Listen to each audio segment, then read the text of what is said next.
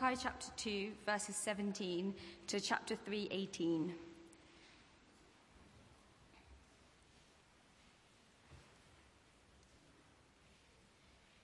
You have wearied the Lord with your words. How have you wearied him, you asked? By saying, all who do evil are good in the eyes of the Lord, and he is pleased with them. Or, where is the God of justice? See, I will send my messenger who will prepare the way for me. Then suddenly the Lord you are seeking will come to his temple. The messenger of the covenant, who you desire, will come, says the Lord Almighty. But who can endure the day of his coming? Who can stand when he appears? For he will be like a refiner's fire or a launderer's soap. He will sit as a refiner and purifier of silver. He will purify the Levites and refine them like gold and silver. Then the Lord will have men who will bring offerings in righteousness, and the offerings of Judah and Jerusalem will be acceptable to the Lord, as in the days gone by, as in former years. So I will come near to you for your judgment. I will be quick to testify against sorcerers, adulterers, and perjurers, against those who defraud laborers of their wages, who oppress the widows and the fatherless, and deprive aliens of justice. But do not fear me, says the Lord Almighty. I, the Lord, do not change. So you, O descendants of Jacob, are not destroyed. Ever since the time of your forefathers, you have turned away from my decrees and have not kept them. Return to me, and I will return to you, says the Lord Almighty. But you ask, how are we to return? Will a man rob God, yet you rob me? But you ask, how do we rob you? In tithings and offerings. You are under a curse, the whole nation of you, because you are robbing me. Bring the whole tithe into the storehouse, that there may be food in my house. Test me in this, says the Lord Almighty, and see if I will not throw open the floodgates of heaven and pour out so much blessing that you will not have room enough for it. I will prevent pests from devouring your crops, and the vines in your fields will not cast their fruit, says the Lord Almighty. Then all the nations will call you blessed, for yours will be a delightful land, says the Lord Almighty. You have said harsh things against me, says the Lord. Yet you ask, what have we said against you? You have said, it is futile to serve God. What did we gain by carrying out his requirements and going about like mourners before the Lord Almighty? But now we are the arrogant blessed. Certainly the evildoers prosper, and even those who challenge God escape. Then those who feared the Lord talked with each other, and the Lord listened and heard. A scroll of remembrance was written in his presence concerning those who feared the Lord and honoured his name. They will be mine, says the Lord Almighty. In the day when I make up my treasured possession, I will spare them, just as in compassion a man spares his son who serves him. And you will again see the distinction between the righteous and the wicked, between those who serve God and those who do not. This is the word of the Lord.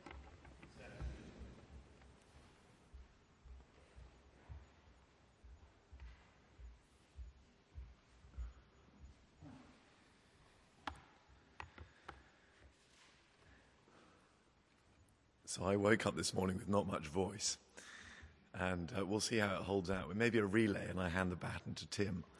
It's a full script he's got to work with here. But let me lead us in prayer. Heavenly Father, we pray that you would enable me to speak well, faithfully. We pray that you would enable the rest of us to hear and listen faithfully, and don't let us leave unchanged. Amen. We'll keep Malachi 3 open, page 961. Be careful what you wish for. It's the title of Jeffrey Archer's new novel and the title of a new film coming to the cinemas soon. And it could well be the title of Malachi chapter 3, Be careful what you wish for. Because in it, we find that the Israelites make a wish, they ask a question, which actually begins to unsettle them and destabilize them. Be careful what you wish for.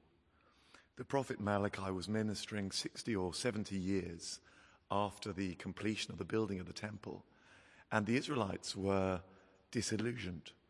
They had many, many wonderful promises they'd been looking forward to, promises that the nations would come to the temple to worship, promises of renown and wealth.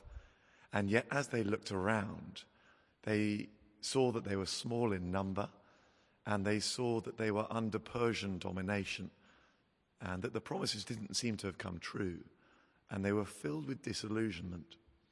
And what they wanted was the God of justice to step in and intervene and vindicate them.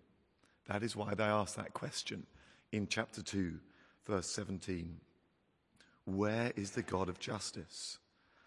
And the answer to that question triggers a conversation between the Lord Almighty and the Israelites, which goes on to demonstrate who is ready for the Lord of justice and his coming, and who is not ready. It's quite an unsettling passage. Now we're going to walk through it using 3 sets of characters as waymarkers. You'll be relieved to hear they all begin with R, and the first is the refiner, the second is the robbers, and the third is the resolute. The refiner, the robbers, and the resolute. Firstly, the refiner. The God of justice is coming. Did you notice the answer to their question in verses 1 to 5? Where is the God of justice? Answer, verse 1. Suddenly, the Lord you're seeking will come to his temple. The messenger of the covenant whom you desire will come. Verse 5. So I will come. Question, where is the God of justice? Answer, coming. He's coming. But be careful what you wish for. Have a look down at verse 2. But who can endure the day of his coming? Who can stand when he appears? Endure suggests something difficult. Stand is in the military sense of stand your ground or retain your territory. And the rhetorical questions invite the double answer, nobody. Nobody can stand in the Lord Almighty's presence when he comes. Nobody at all. The Lord Almighty, as Tim mentioned, is Malachi's favorite name for the Lord or God in this little book. And it literally means the Lord of hosts or the Lord of the armies. Now, the last couple of weeks I've been visiting some military camps, and I've found that I've given utmost respect even to a single soldier who's carrying a machine gun. You just do. But how much more respect would I give to a whole army? Or how much more respect would I give to a lord of an army? And that is the picture of the Lord we have here. If we know our Bibles and Revelation at all, you'll know that picture of Jesus Christ riding a white charger at the head of heaven's armies. He is not someone to be trifled with. It's not a picture of the vulnerable Jesus often we have painted for us. You know, the kind of Jesus who's more like a door-to-door salesman than anything else. And there he is on our doorstep, and we feel so sorry for him. He looks so vulnerable, and he's in need of our belief and our devotion and our financial giving. And we give, we didn't need to, but we felt sorry for him. But this is a very different picture. He's the Lord Almighty El Shaddai. He needs nothing from us. He's the Holy One. He's of purer eyes than to look on evil. And when he comes, Malachi says, nobody will be able to stand. I remember saying at Rooted, I don't know whether George remembers, a couple of years ago or last year, I asked them what their response would be if the Lord Jesus Christ was to walk into that room there and then. You can imagine we got a variety of answers. But if the Lord Jesus Christ was to walk into the nave right now, this room, none of us would go and shake his hand. We wouldn't hug him. We wouldn't take photographs of him. We would fall involuntarily to our knees because he's the Lord Almighty. Who can stand when he comes? But the gospel surprise comes in the second part of verse 2. Have a look down. Who can stand when he appears? For he will be like a refiner's fire. I wonder what word there surprised you the most. For me, it was the word refiners. By rights, the Lord of the universe should be a consuming fire amongst us. His holiness should devour us as sinners, as a flame devours petrol. He should be a consuming fire. But here wonderfully in Malachi 3, we're told he will be a refining fire. In other words, a fire which purifies us. And that is the miracle of the New Testament. That when the Lord Jesus Christ came to earth, he came to refine the people he stayed with. He came to forgive their sins, to sanctify their impurities. To take the other picture here, he came as a launderer. It's an image we don't often have of the Lord Jesus working in a laundrette. But did you see that? He comes with his launderer's soap. And again, it's a picture of inward cleansing that he brings, forgiving the guilt of sin and instilling new pure habits in us. That's why the first heading is the refiner rather than the destroyer. And notice that as long as we live now, that is always what the Lord is like. Did you notice that in verse 6? I, the Lord, do not change. So you, descendants of Jacob, are not destroyed. He is committed to being like this, and therefore he always will be like this. We go up and down Monday morning, Friday evening. He does not. He is always the refiner for those who will receive him as that. It's wonderful news. But that washing and that refining, that forgiveness he brings, always come hand in hand with repentance. You may have noticed that in the New Testament, you never get the forgiveness of sins only being preached. It's always the forgiveness of sins and repentance being preached. And that's where verse 5 comes in. It's quite a chilling verse in some ways. It's tragic, but it's one that's loving in its clarity. I will come near you for judgment. This is addressed to those who haven't been refined, haven't received the Lord Jesus' forgiveness.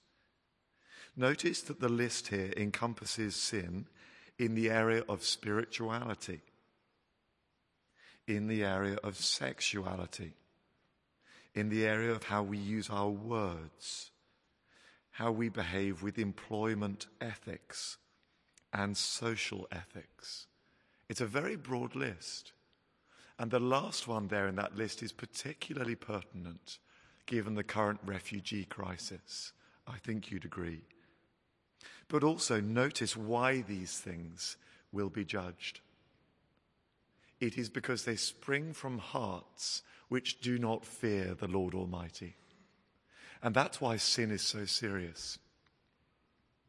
When you and I sin, we're not just contravening some abstract law hanging there in the ether, but we're walking up to the Lord Almighty, the God of the universe, and we're slapping him in the face. It's a personal affront when we sin. It doesn't spring from a heart which fears him. That is why he must judge it. And finally, notice that these warnings in verse 5 are given to people who are outwardly and nominally members of God's people. Malachi's letter is addressed to Israel, to people who are spiritual insiders. It's the equivalent of this warning being given to us today, to people who've been baptized and confirmed, to people who are here at St. Michael's not just once a month, maybe every week, to people who are maybe in leadership positions in this church, to people who maybe preach from time to time. It's a stern warning to spiritual insiders, and therefore we need to take it seriously. It's a salutary reminder that God doesn't look at our exteriors. He looks on the heart, and he cannot be fooled, and he will not be mocked. It's a reminder that there will be people on that last day in heaven whom we never expected to be there, because God looks on the heart. But conversely, there'll be people, and I dare say it, in hell, whom we knew and did Bible studies with, people who were spiritual insiders. Verse 5 is a stern warning to us. And how fitting it is that the glorious offer of verse 7 follows verse 5. Don't you love these words? The free offer. Return to me, and I will return to you. It's a free offer. Repent from your sin. Receive my forgiveness, and I, the Lord Almighty, will turn back to you. We'll go back to the days of friendship, back in the Garden of Eden, when we walked together hand in hand. Isn't that a wonderful offer? And it's free for anyone here this evening. Some people here have been on Alpha and have discovered what that means. Maybe that's for you. We're starting that course soon. But Israel had a problem. Do you notice their repartee, their question coming back? How are we to return? How are we to return? And it wasn't an orienteering question. It wasn't a question like, I just don't know the way back, I don't have a map. It was a self-justifying question springing from pride. Let me explain what I mean. They were saying, I don't need to return to you if I'm already with you, Lord. If repentance is for sinners, I don't need to repent. I'm already with you, Lord. Why would I need to come back to you? They were trying to justify the way they were living, saying there's not a problem here. But they did have a problem, and it was a big one. The problem was that they were spiritually blind to their own sin. And spiritual blindness is twice as serious as physiological blindness. You know that? Because the people who are spiritually blind, not only can they not see, but they cannot see that they cannot see. People who are spiritually blind don't realize that they are. And that is why we could be spiritually blind this evening. And the Lord is so loving, he doesn't leave these blind people in their blindness. He shows them their sin. So are you ready for this? It's quite punchy. And I must warn you, it's to do with money. Okay, so the second heading, here we are, the robbers. The gift which takes more than it gives. End of verse 7. But you ask, how are we to return? Well, here's the answer, straight up from God. Will a man rob God? Now, I don't want to take it for granted that we all believe that God exists here. But if you don't believe that, can I ask you to suspend your disbelief? Let's pretend God exists if you're not with me on that. Wouldn't he be the last person you would steal from? Can we agree on that? You just wouldn't get away with it. He doesn't need CCTV. Will man rob God? And we're all wanting to shake our heads, but the next words are chilling. Will man rob God? Well, you rob me.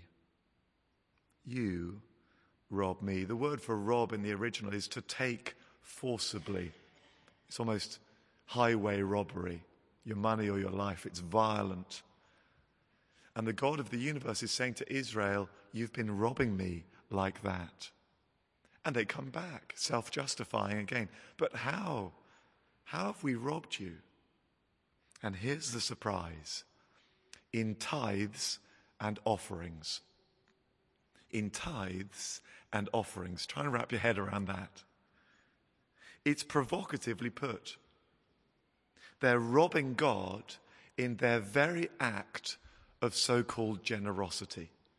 How could that be possible?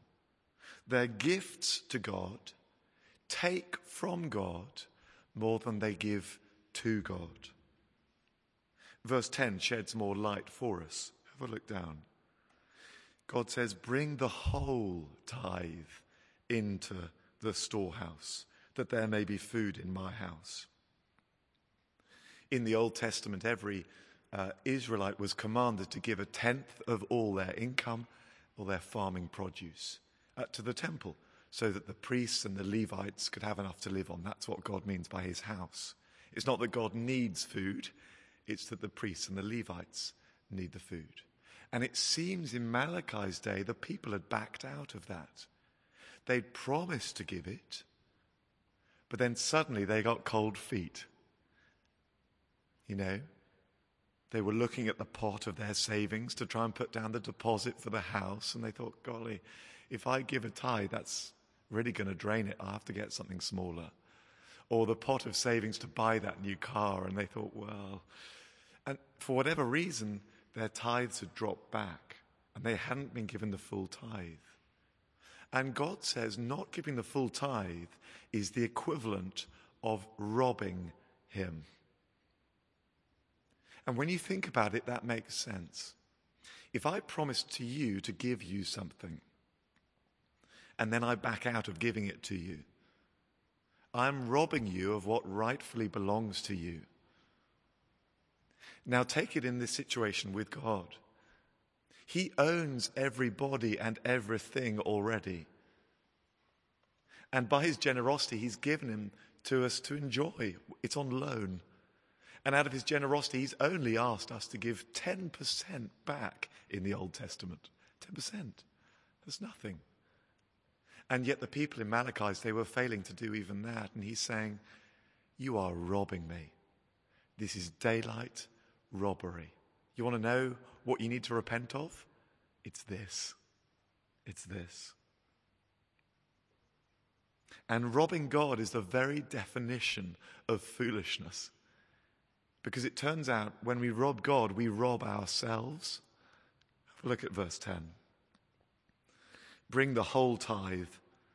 It's the only time in the Bible God says, test me in this, and see if I will not open the floodgates of heaven and pour out so much blessing that you will not have enough room for it. God says, if we give what we ought to give to him, then he will repay us much more. Now, we need to be careful here. It's not that this is a surefire financial way to hit the rich list cheaply. But it is true, and we mustn't miss this, it is true that the God of the universe, generally speaking, rewards those who are generous to him. That is true. So if we're giving of our time, or our money, or our giftings, our talents, or our energy, then I think we will find, and many of us here will testify to this, that we will not end up out of pocket, generally speaking.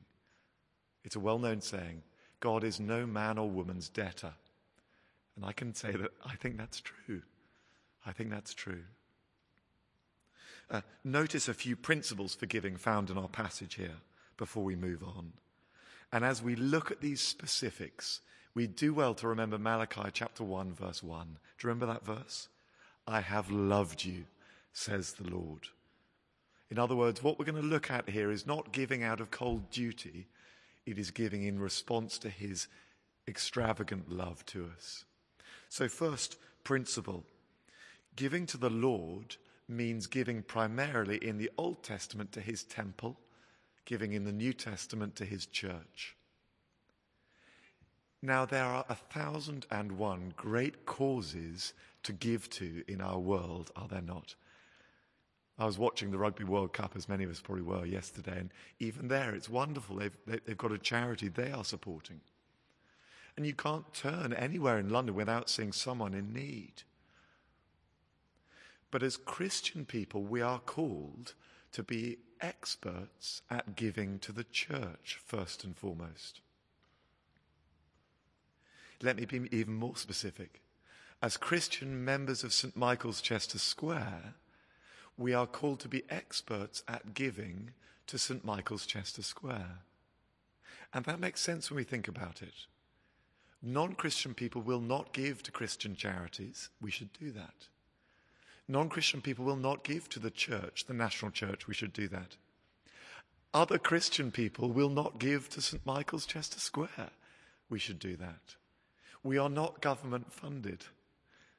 Contrary to popular opinion, we don't have a huge worldwide fan base. You guys provide the money for this. It's how it works.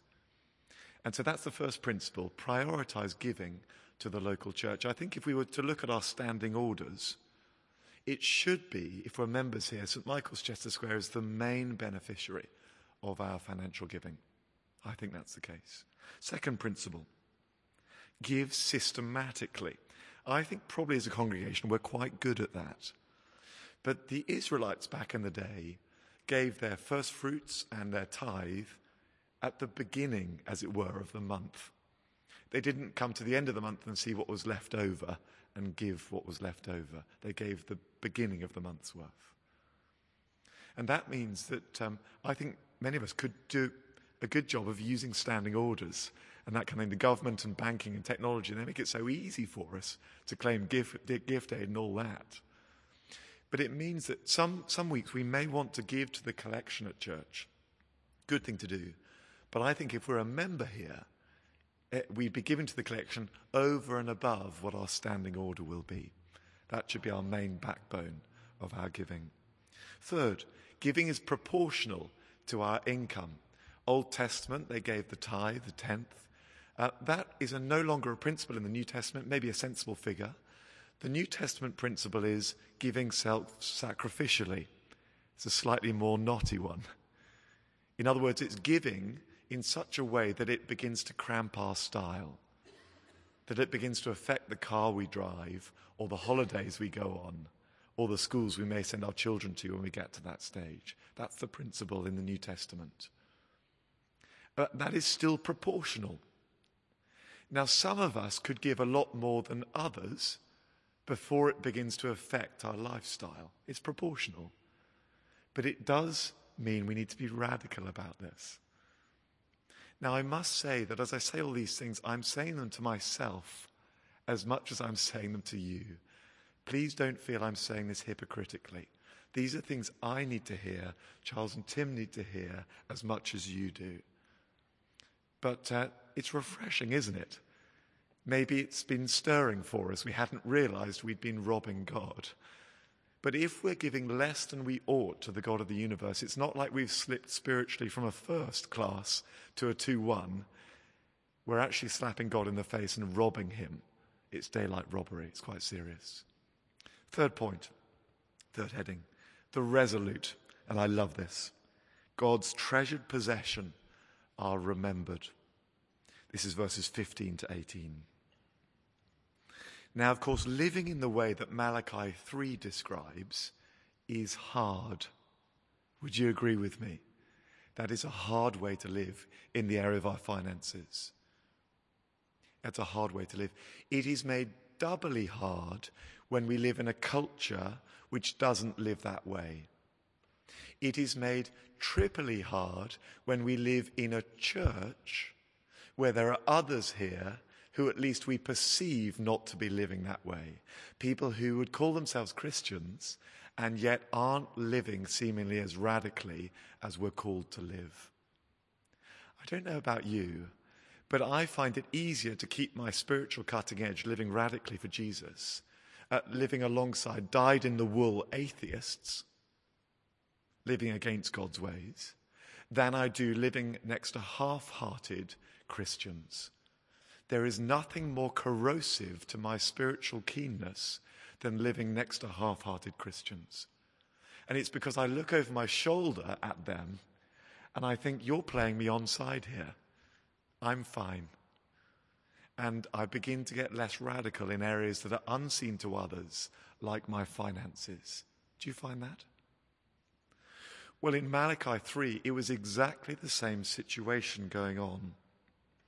Many of the people calling themselves God's people had begun to question whether it was really worth serving God wholeheartedly. Have a look in verse 14. They were saying it's futile to serve God. What did we gain by carrying out his requirements? They were looking around themselves and noticing, verse 15, that the evildoers prosper, and even those who challenge God escape. It was like they were walking around Chester Square and they thought, golly, the size of people's bank accounts doesn't accord with their godliness. Have you ever thought that? It's true. And then they moved on one step further, thinking, let's abandon the godliness and live for myself. I want to live for personal gain. That was the context of Malachi 3. Half-hearted believers. How do we stay keen in that kind of corrosive spiritual culture? Well, the answer is here, and it's in verse 16. I love this. Then those who feared the Lord talked with each other. That's the answer. Then those who feared the Lord talked with each other. It's a picture of church. When we get together and we have honest conversations, and I say to you guys, I'm finding it really hard to give financially, radically, as I'm called to. Are you? Yeah, I'm finding it hard as well. I thought it was only me. And we can spur each other on as the keen beans. We need one another to do that. It's a picture of the church. And then the Lord listened to what they said, and he heard what they said. They seem to have resolved to fear the Lord and to do the right thing, to adjust their personal financial giving. And the Lord was eavesdropping in. He was listening into that conversation over coffee. He heard it. Amazing. These people are the resolute, the people who are sure they're going to do the right thing. And if that's us, and I hope that is many of us this evening, then can I point you to a very precious verse, verse 16. A scroll of remembrance was written in God's presence concerning those who feared the Lord and honored his name. So can I ask you, what is the area in your Christian life where the cost is the greatest at the moment?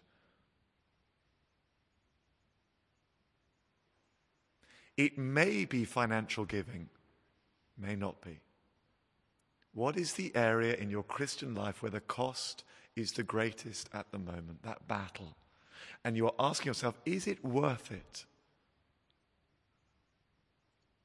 Can I say from verse 16 that God knows your name?